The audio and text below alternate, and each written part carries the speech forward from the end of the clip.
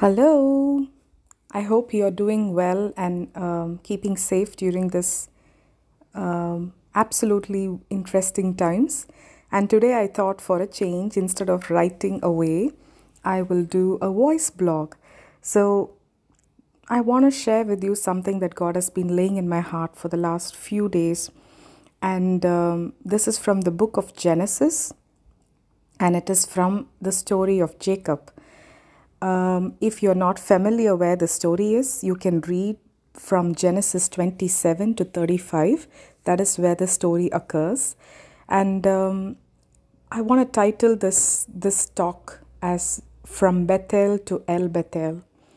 So Jacob, as you know, got his brother's blessing from his father, and he was, of course, afraid that Esau, his brother, would kill him. And on the advice of his mother and his father, he leaves to his uncle's place in Haran. So he is advised to go and marry his uncle's daughters. So he leaves from there. And when you read in chapter 28, verse 10 onwards, you see that Jacob spends the night at a place where he has his first encounter with God. So he dreams of a stairway, resting on earth, and the angels come ascending and descending on it. And then above that, he sees the Lord, and the Lord gives him this first promise. He says, "I'm the Lord, the God of your father Abraham and the God of Isaac. I will give you and your descendants the land on which you are lying. Your descendants will be like the dust of the earth, and you will spread out to the west and to the east and to the north and to the south. All people on earth will be blessed through you and your offspring. I am with you, and I will watch over you wherever you go, and I will bring you back to this land. I will not leave you until what I have done, what I have promised you." So this is verse 20. And in verse 16, Jacob awakes from his sleep and he says, "Surely the Lord is in this place, and I was not aware of it." He was afraid and said, "How awesome is this place! This is none other than the house of God. This is the gate of heaven." So early next morning, what Jacob did was he built an altar to the Lord, and he of course did a sacrifice, and he called that place Bethel, which means the house of God. And after this, you can see in Jacob's story, he proceeds to Haran, to his uncle's place, and of course he marries Leah and Rachel and has children there. And he works very hard, and the Lord blesses his work. I mean, even though his father-in-law is quite a hard taskmaster, the Lord adds to his inheritance. And there is a time when the Lord tells Jacob that it's time for him to go back, to go back to the land that he promised him. So if you come back to chapter 31, that is where he plans his move, and it's of course not so easy for Laban, his father-in-law, to let him go. But the Lord also comes in a dream to Laban and asks him to not have an opinion. And then of course Jacob is also very, very afraid of meeting his past mistakes, his brother, of what he did. He robbed his blessing of the first son, and he's very afraid of meeting him. And on the way to meet his brother, there is in chapter 32 verses 22 onwards, he has a second encounter with God, and he doesn't know that it is God when he starts wrestling with God. And there God does something with him. He keeps wrestling, and he says, "What do you want?" And he says, "I will not let you go unless you bless me." And then the Lord says, "Your name will no longer be Jacob but Israel, because you have struggled with God and with men and have overcome." So after this encounter, he meets his brother Esau, and to his surprise, Esau actually does not care of the many gifts that he sends in front of him to find favor in his eyes, but he comes running and he embraces him. And I think that's such a beautiful surprise that God had for Jacob. And finally, you see in chapter 35, he returns back to Bethel, the place where he had his first encounter with God. And in this place, when he comes back, the first thing that he says is in verse 2, he said this to his household and to all who were with him: "Get rid of the foreign gods you have with you and purify yourselves and change your clothes. Then come, let us go up to Bethel, where I will build an altar to God, who answered me in the day of my distress and who has been with me wherever I have gone." And he proceeds to build the altar, and this time he calls the altar El Bethel, because it was there that God revealed himself to him, where he was when he was fleeing from his brother. And El Bethel means God of Bethel. So Bethel means house of God, and El Bethel means God of Bethel. And today I just want you to think about a few things. Many of us have had our encounters. When did you have your first encounter with God? Or maybe you're someone who still hasn't had an encounter with God.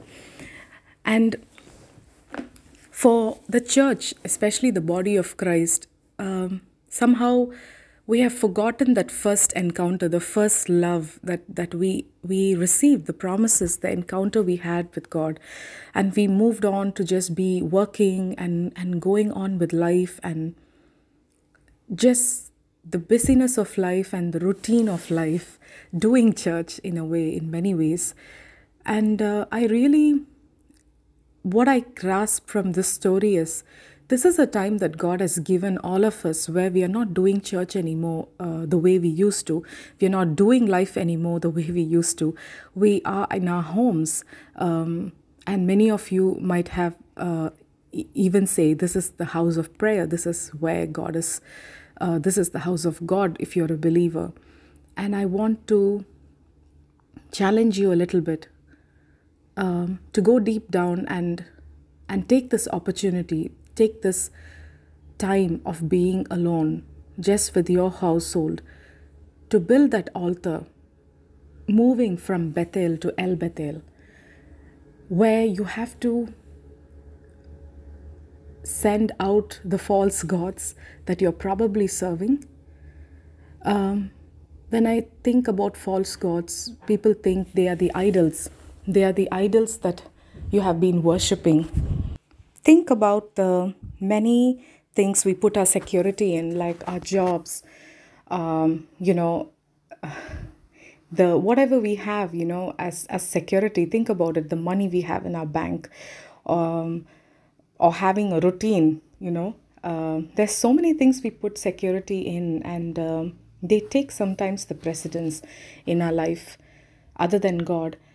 And I really feel this is the time for us to look deep within ourselves, to see what false gods exist in us, and to bring them down, and to really make God, El Bethel, God who reigns on us. He is the one who reigns over our life, and He is the number one in our life. And this is a chance that He is handing out to His children. He's handing out to His children, giving them time, and He's just stopped everything. I know I hear you people when you're telling me it's not so easy, because I'm still working from home and I need to also homeschool my kids. In fact, I'm much busier than I used to be. But think about it. Can't you take some time alone with God? I'm sure you can. Take some time alone with God. Take some time alone with God and really look into your lives. And get rid of those foreign gods. Purify yourselves. And make God the head of your house, the head of your life, and the head of your church. If you are in a leadership position in your church, This is the time. This is the time that God is handing out to the church, to the body of Christ, to refine herself, to make God the center of it all, to make God the head of it all. It's not doing church anymore, people. It's being the church. It's being the church. And whatever that means for you, you have to ask God yourself.